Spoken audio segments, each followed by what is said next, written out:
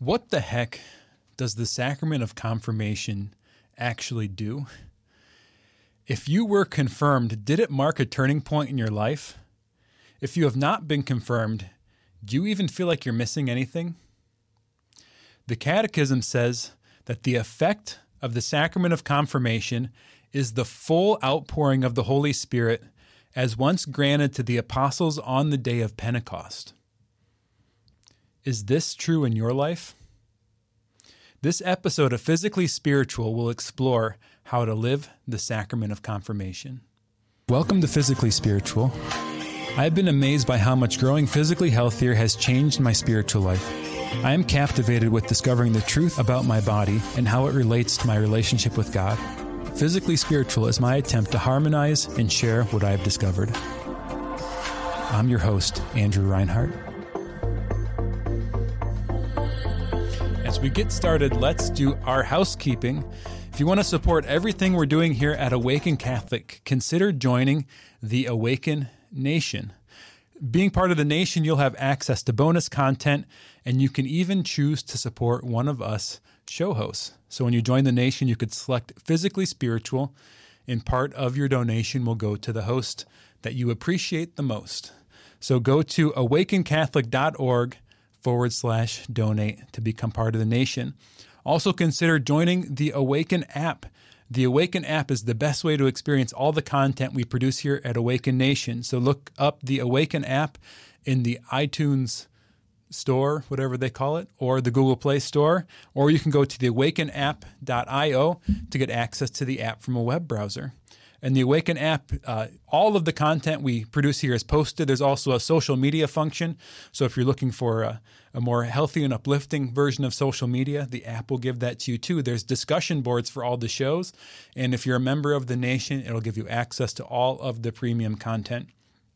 We are also partners with the Hallow app. Hallow is a Catholic meditation app to help you find peace and grow in your spiritual journey. If you want some help learning to meditate, learning to pray, sleep stories, go to hallow.app/awaken to join with our member link and help support everything we're doing here at Awaken Catholic. And finally, if you want to get access to any of my writings, the show notes for the shows, or you want to join my coaching practice or spiritual direction, you can go to becominggift.com. All right, so this episode of Physically Spiritual, we are looking at the sacrament of confirmation. Our sacrament spoke of our three-legged stool. We're going through the 7 sacraments of the Church. So our second sacrament we're looking at is the sacrament of confirmation. So as I get started, I want to go back to our sacraments chart. You'll note in the very middle of the chart are the sacraments of initiation: baptism, confirmation, and the Eucharist. So in this sacrament of confirmation, you might think of it as like the forgotten sacrament. A lot of people, although it's important in some children's life, it sort of happens to us and then it's gone and we wonder, why the heck did I do that? I don't think a lot of people look back at their confirmation as a turning point in their life. But when you read the Catechism, it really could be. The good news is the sacrament of confirmation is one of the sacraments that leaves a seal. We only receive it once, and it gives us a new character or a new channel of grace in our life that we can access. So even though you might not have felt like your confirmation did much, the grace of that confirmation is still present to you now. So in this episode, we're going to explore what that grace is and how to live it, how to dig into that deep well of the seal that was put on your soul in your confirmation. So a little bit from my life. My initial conversion to the faith, my personal conversion to the faith, happened during my preparation for the sacrament of confirmation. So I was born into a Catholic family, but I shed the faith of my parents when I was in junior high, became agnostic, started doing a lot of stuff that I shouldn't have done. I think it's in one of the first few episodes of Physically Spiritual. So as part of that, we had this nun who taught our 8th grade religion class. And for our preparation, she would make us go over to church and sit in Eucharistic adoration and just be quiet with Jesus. And it was in these quiet times that I had my initial conversion, which I really see as my first actual accepting and living of my baptismal grace, right? That baptismal character that was given to me in infancy. I finally lived into that by God's grace, coming to believe in our Lord, in the church, in the teachings of the church, and the Scripture. But even though my conversion happened in the context of my confirmation, that grace of confirmation that was given to me when I received that sacrament later that year, I don't think I ever really took advantage of it for years. Now, I can't go back and say my life wouldn't have been different at all if I hadn't been confirmed, but pretty much through high school, I wasn't living my confirmation. I was beginning to live my baptism, but not taking it to the next level. So now let's go through the three layers, these three stages of the sacrament. Remind you, the first one is called the sacramentum tantum, or the sign in itself, right? What are the physical things that happen, the surface level stuff that's happening in the sacrament that points to the deeper realities of what God's doing? So first, a little bit about how we think the history of the sacrament of confirmation came about. Each one of the sacraments we believe Christ instituted in his work in the church with the apostles, or through the work of the early church in the Acts of the Apostles. So we believe in a sense that the apostles were sort of confirmed on the day of Pentecost when they received the Holy Spirit and went out and did the work of Christ. But in the early church, some scholars think that the sacraments of baptism and confirmation were always connected, and that even today there is a chrismation or an anointing with chrism oil that happens at the end of an infant's baptism. So this connection between baptism and confirmation is very important. In Eastern rites of the Catholic Church, a lot of the time, children even still receive baptism, confirmation, and their first communion all at the same time, even when they're a little baby, even when they're an infant. But in the Western part of the church, sometimes called Roman Catholicism, as the church grew more and more, although there were priests or presbyters out in the local communities, the right to confirm, to chrismate, and pray over the person for the coming of the Holy Spirit was on some level reserved for the bishop still.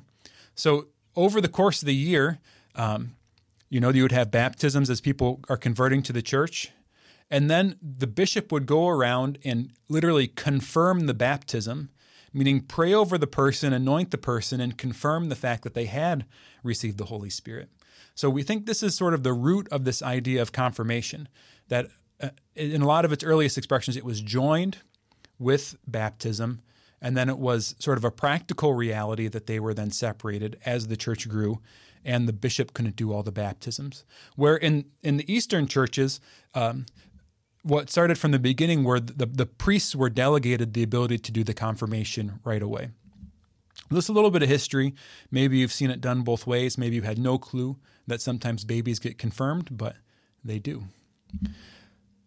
So what we need for a confirmation is a baptized person who hasn't been confirmed yet, and who either wants to be confirmed or their parents want them to be confirmed. The minister of the sacrament is ordinarily the bishop.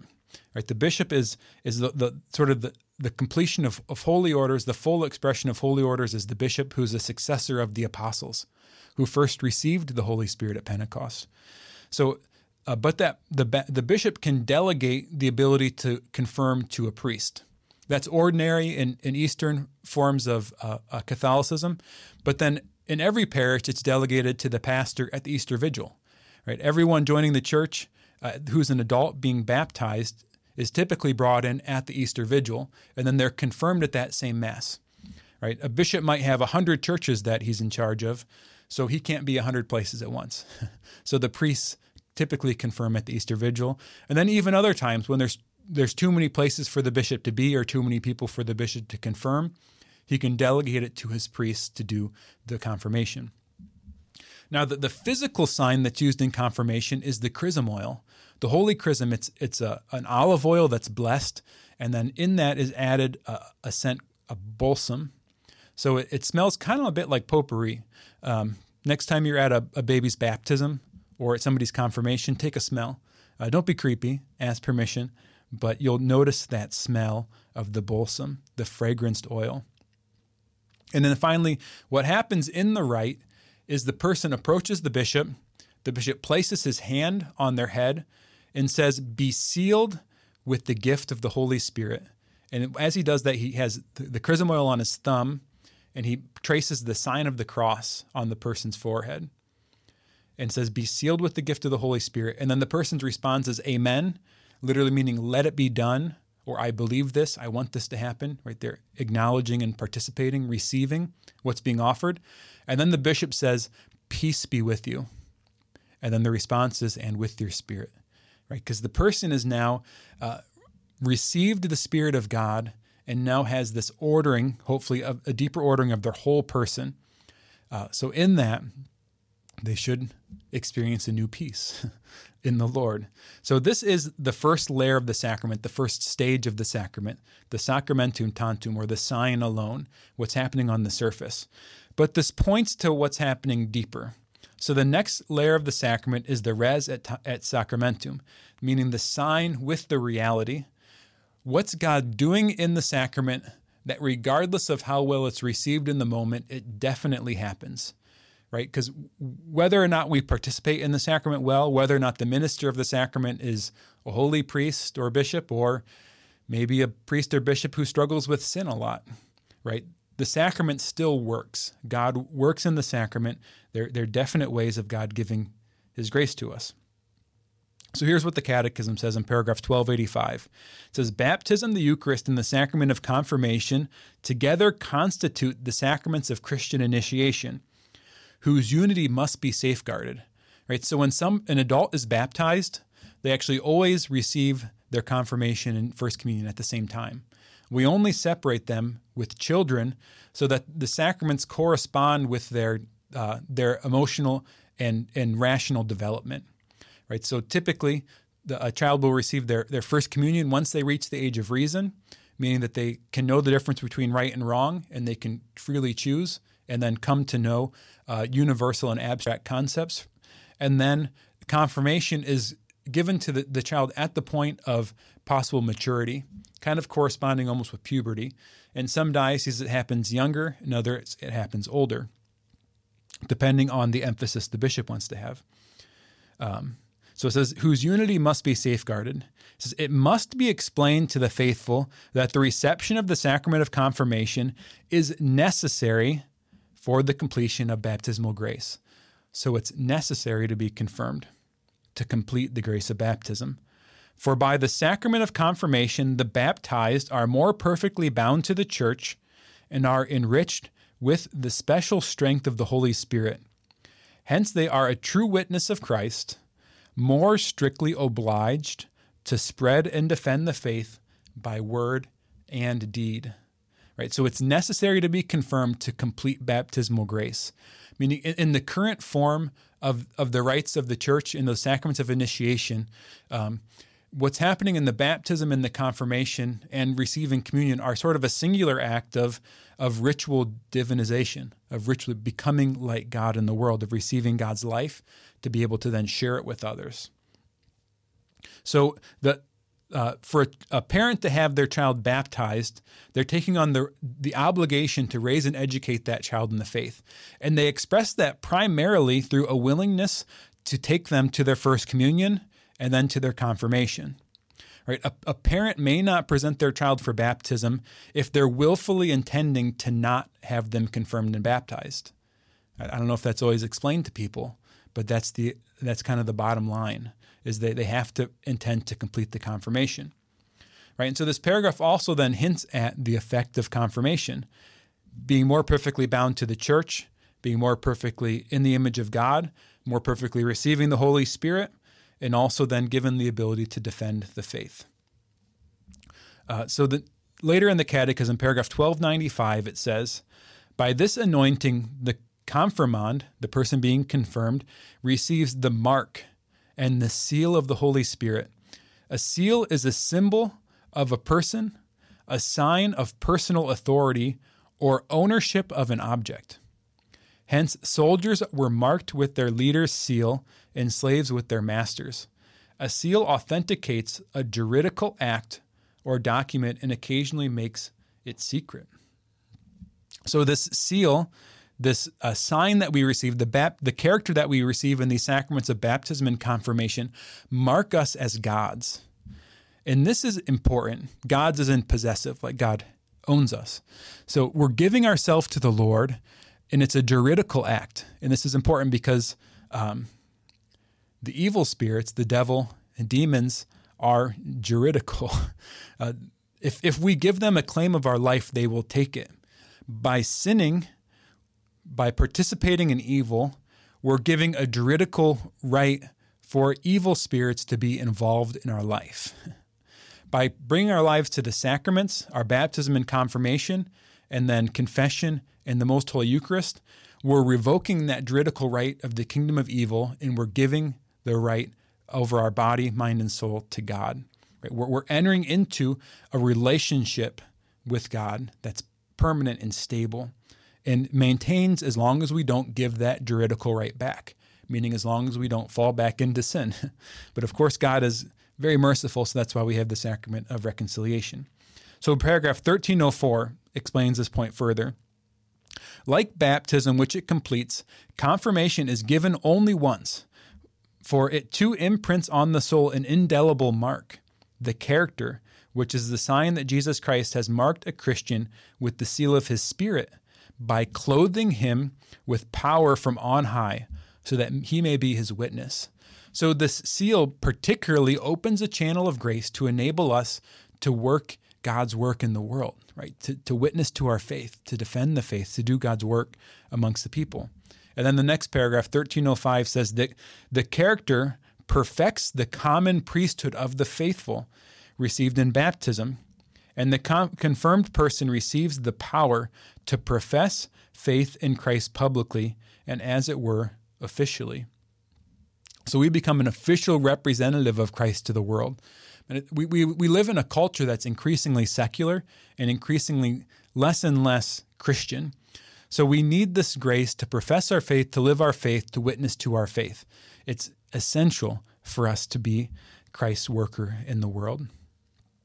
All right, so these effects of confirmation are summed up in paragraph 1303 of the Catechism. It says, from this fact, confirmation brings an increase and deepening of baptismal grace. It roots us more deeply in our divine filiation, right, our divine sonship or daughterhood. It unites us more firmly with Christ, being in communion with our Lord, both a personal relationship with our Lord and also a communion and intimacy with God. It increases the gifts of the Holy Spirit within us, right? These things the Holy Spirit gives us to live our faith. It renders our bond with the church more perfect, right? Completes our initiation into the church, this communion and relationship with everyone.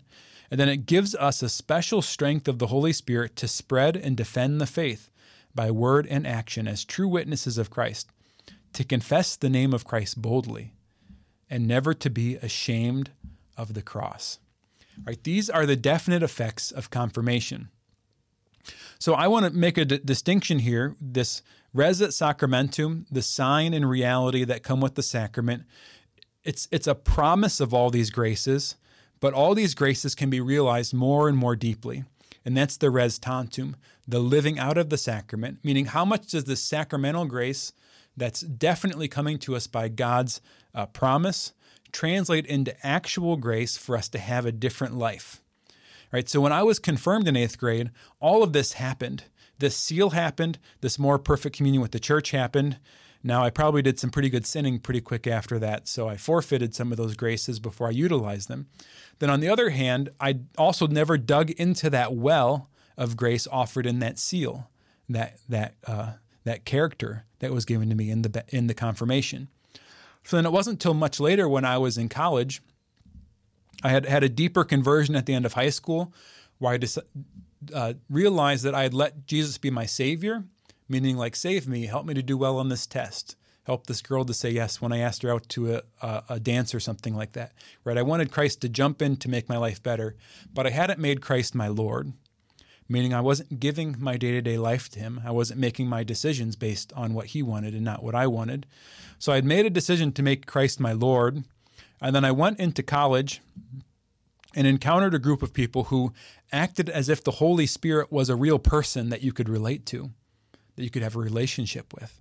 And by entering into that community, I had a deepening experience of the Holy Spirit in my life. And by receiving that grace, I believe was truly able for the first time to live my confirmation, to receive that grace. So this is the res tantum, the actual living of confirmation. So the reality that God is giving us to change our life. So paragraph 1294 of the Catechism says, by confirmations, Christians, that is, those who are anointed, share more completely in the mission of Jesus Christ and the fullness of the Holy Spirit with which he is filled, so that their lives may give off the aroma of Christ. Remember, the sign is this chrism oil with balsam. It has a scent in it. So what's that sign teaching us is that we're receiving the aroma of Christ, the smell of Christ. So our lives are meant to be an experience of Christ's life. So when people encounter us, there should be sort of an automatic experience of Christ through who we are, how we live, what we're like. And the thing about an aroma is you can't choose not to smell if you smell, right? You might stick another aroma on top of it to hide it, or you might do something to like wash it away so you don't smell anymore. But if you got the stink, you're going to stink. I can't I wish I didn't smell and then try really hard and make the smell go away. It doesn't work that way. So if I'm giving off the aroma of Christ, it's something, in a sense, passive that I'm doing everywhere. I'm a sign of contradiction to the world of who God is and of calling people to conversion. Right? This is one of the gifts we're called to in this sacrament. Paragraph 1302 of the Catechism goes deeper. It says, it is evident from its celebration that the effect of the sacrament of confirmation is the full outpouring of the Holy Spirit as once granted to the apostles on the day of Pentecost. The grace of confirmation, this is me now, the grace of confirmation is the same grace that the apostles received on the day of Pentecost. So the apostles had already sort of been baptized in their faith in Christ and had also been ordained. They'd been at the Last Supper. They had, under Christ's command, went out and prayed to heal people and cast out demons. But after Christ was gone, they hid in fear. They waited for the coming of this power that Christ was going to give them. Throughout the Old Testament, this is a beautiful idea from the Alpha Course, God had given the Holy Spirit to particular people at particular times for particular purposes. I mean, if you read the Old Testament, you're going to encounter these people who were for special purposes for the building up of God's people, whether it was building the temple or prophecy, leadership, discernment. There's these different people throughout the Old Testament who received the gifts of the Holy Spirit to do God's work. What God gave to particular people at particular times for particular reasons in the Old Testament, he now gives to everyone. And that's what it is to do God's work, to be a part of the church. To now, at all times and all places, to do God's work, to have this aroma of Christ. So that shift from before Pentecost to after Pentecost, the apostles in their work started to do what Christ did. So if you read the rest of the Acts of the Apostles, really the whole rest of the Acts of the Apostles are the apostles doing the works that Christ did while he was walking the earth. Christ rose people from the dead. Well, in the Acts, St. Peter literally prays over someone and they're raised from the dead. Christ healed people. In the Acts of the Apostles heal people. I think in one of the stories, actually, St. Peter's shadow heals someone. So the apostles go out into the world in this extreme way, in power, and they speak God's word, and thousands of people convert. Right? They're preaching with the authority that Christ had, and this is the grace that we receive in our confirmation. I want to pause a second and just ask the question: is that our reality? Right? The res tantum, is this the reality that we're living in our life? Is this the grace of our confirmation? If you've been confirmed, that grace is there. And the only thing between you and it is both your willingness to put yourself out there boldly and try, and then your own sin, right? Because if you're not humble, it might not be in your best interest to go out and do great things. So God's not going to send you out to do great work in the world just to lose your soul as you think that your pride's going to fill you up. So the only thing between us and doing what the apostles did is our willingness to try and our personal sin. This is from Father Gabriel of St. Mary Magdalene in his book, Divine Intimacy, a great meditation book. He says, baptism is our Christian birth. Confirmation brings us to Christian maturity. It endows the corresponding strength and confers on us the right to receive, at the opportune moment, the actual graces necessary to remain faithful to God in spite of the difficulties and obstacles we may encounter. So confirmation gives us the actual grace in every moment to be faithful to God regardless of the difficulty. Right? So one of the gifts of the Holy Spirit is courage, specifically a supernatural infusion of the ability to do difficult things in spite of our fear, in spite of our desire, our perception of how hard things might be. So it's this gift. But notice what he says in here. At the opportune moment, we're given the right to receive that grace, meaning that grace is assured. Right? We have a right to that grace. God will give it to us. But in the moment, meaning I'm not just going to be sitting here passively and receive the grace to go out and heal someone. I'm not going to have that assurance ahead of time. I need to lay my hands on that person in faith that God's going to do the work. Meaning I'm probably going to pray over a lot of people and they're not going to be healed. And maybe I'll look like a fool. Maybe, like I said, it's not in my best interest for a healing to be worked through me, or maybe it's not in the person's best interest for them to be healed, or for whatever reason it might be that not everyone is healed. But the grace is there when there's a correspondence between what's in our best interest, what's in the person's best interest, especially as a sign of the gospel, a sign of God working in the world for the building up of faith. So if you're confirmed, by God's grace, you can heal people. God can heal people through you. If you're confirmed, by your prayer, demons can be cast out. If you're confirmed, you have the grace to by God's grace, bring people to conversion by the preaching of the gospel, your experience, you sharing your experience of God. These are the graces of confirmation. But they're not there unless you go out and do it, unless you put yourself out there. And at that moment, it'll happen. The grace of confirmation does not manifest itself in a vacuum. It manifests itself in the willingness to do God's work in the world. Grace comes alongside your will to empower you to be like God, and also inspires you to make the choice in the first place. All right, so that is the res tantum of the sacrament. So one thing that comes up from time to time are an idea called charisms. St. Paul has a great teaching about charism in a few of his letters. Basically, a charism is a gift that's given to somebody, not for themselves, but for the building up of the people. So the gifts of the Holy Spirit are gifts that the Holy Spirit gives me in order for me to become the person God is calling me to be. The charisms of the Holy Spirit are gifts given to me for the building up of the church, for the sake of other people. So here's what St. Paul says about charisms, 1 Corinthians chapter 12. He said, there are different kinds of spiritual gifts, but the same Spirit. There are different forms of service, but the same Lord. There are different workings, but the same God who produces all of them in everyone. To each individual, the manifestation of the Spirit is given for some benefit. Right? There's both gifts for my benefit and then also charisms for service. To one is given, through the Spirit, the expression of wisdom. To another, the expression of knowledge, according to the same Spirit.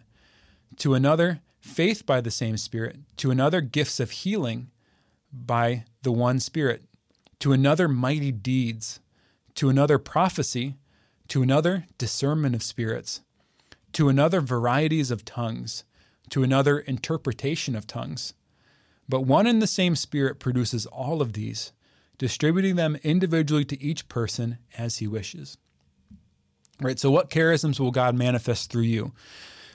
God will manifest charisms through every one of his followers, but those gifts are according to the needs of the church, and also the dictum comes in, once again, that grace perfects nature, meaning a lot of times what we're naturally disposed to, what we naturally have a gift to, God will also then build on that for supernaturally for the purpose of building up of the kingdom. So God gives us these charisms for the building up of the kingdom. They're not superpowers. So the point isn't that now I have this ability and I can go like make money healing people or something like that. No, it's not about me at all. It can't be monetized. It can't be something that we take advantage of. It's something we're called to do for the building up of others. It needs to be selfless, and it needs to be in a spirit of humility. In another place, St. Paul, Romans chapter 12 says, "Since we have gifts that differ according to the grace given to us, let us exercise them. If prophecy, in proportion to the faith. If ministry, in ministering. If one is a teacher, in teaching. If one exhorts, in exhortation. If one contributes, in generosity. If one is over others with diligence," meaning authority over others. "If one does acts of mercy with cheerfulness." Right? So some of these you might think like these aren't charisms, these aren't extraordinary gifts. But I think they can be. Like think of Mother Teresa, for example. Like for her to go into the slums and maybe pick up somebody who has a disease that's communicable, meaning like by me touching this person, I might catch the disease that they have. And there may or may not be a cure. Right? For someone to be willing to do that, that's completely against our natural instincts. Meaning I naturally have an instinct for survival. So I'm going to experience on a natural level a repulsion of that. And that's good because that's self-defense. Like that should be there. I shouldn't try to suppress that.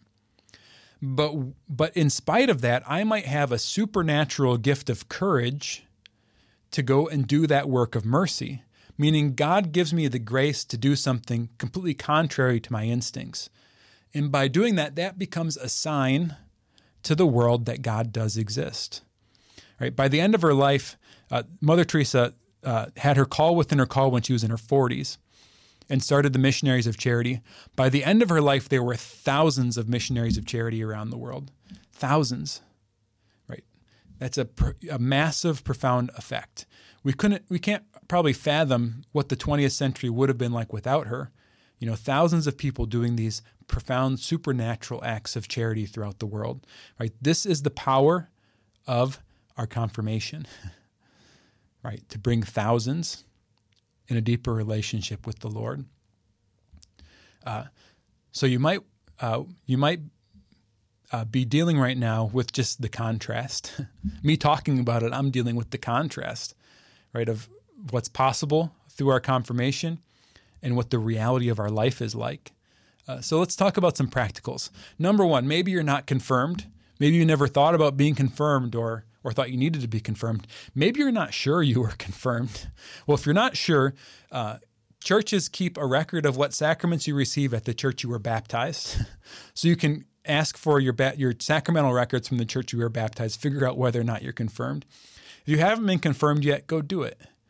Churches either have adult confirmation classes for those baptized Catholic, and then in some cases, if you're not baptized yet, you'll go through the RCIA process to become Catholic and be confirmed as part of that that process. So go and get this great sacrament of grace. Maybe you've already been confirmed and you haven't lived this baptismal grace. Right? One, I would recommend just reading this section of the Catechism. It's one of the smallest sections in the Catechism. Look to people that you know in your life who live their confirmation and enter into relationship with them, and then maybe accompany them. Maybe you know some people who have the label charismatic Catholic. That word charismatic from that word charism, right? They're people who freely and openly express these gifts of the Holy Spirit on behalf of service of the church. So the charismatic renewal probably isn't for everyone, but if you know some people who live this style of faith, check it out. You know, just go learn from them, spend some time with them, maybe shadow them when they're going out and doing work and whatever ministry they're involved with. But learn what those charisms are in you, and then how to express them, and then have somebody teach you how to use them. Also, consider what your natural gifts are. Likely, God's going to build on those natural gifts with supernatural grace. So whatever your natural gifts are there's a good chance that God is asking you to use those for the building up of the church. But he's going to also then give you supernatural grace beyond those gifts to do that work. Right? Christ wants to build up his church. And then the final practical idea I would put forward is, what are you putting in the way of using that grace? Maybe it's pride. I think a lot of times it's pride. God knows if I go out and do marvelous works, heal people, cast out demons, raise the dead, etc., I'm going to think I'm pretty darn great. And I might mistaken the gift as my own. So God's not going to work these works through me if it means that I'm going to lose my soul because of it, that I'm going to fall into the mortal sin of pride. So we have to grow in humility to be able to be used by the Lord safely. We also have to grow in courage, right? Because putting your hands on someone and asking for God to heal them, that's putting yourself out there. You have to have faith that God's going to work through you. And you also have to have confidence in the Lord, knowing that a lot of the time, for whatever reason, that prayer might not be answered. It might not be in God's will. It might not be the time yet. Maybe it's something that's called to happen later. Maybe there's a gift in the suffering for the person whom you would pray over, right? That the Lord's teaching them something and building up their soul. And it's actually in the context of heaven, in their best interest, to go through whatever's naturally happening in their body. For whatever reason it might be, right? We can never be sure. There's going to be times that you try to express the charisms and it just doesn't happen. It's not a magic formula. So it takes the willingness to be humiliated, but it comes back to needing to grow in humility. I hope you enjoyed this episode on living your confirmation. We'll continue on the series on the sacraments, but the next episode of Physically Spiritual, we're going to circle back around to our ideas of mystical prayer and talk about the 3 ages or 7 mansions of the spiritual life. This show and all media on Awaken Catholic is made possible by the Awaken Nation and the Hallow app. The Awaken Nation is a community of people like you who support all things Awaken for as cheap as a cup of coffee a week and get access to exclusive content. Learn more by visiting awakencatholic.org/donate.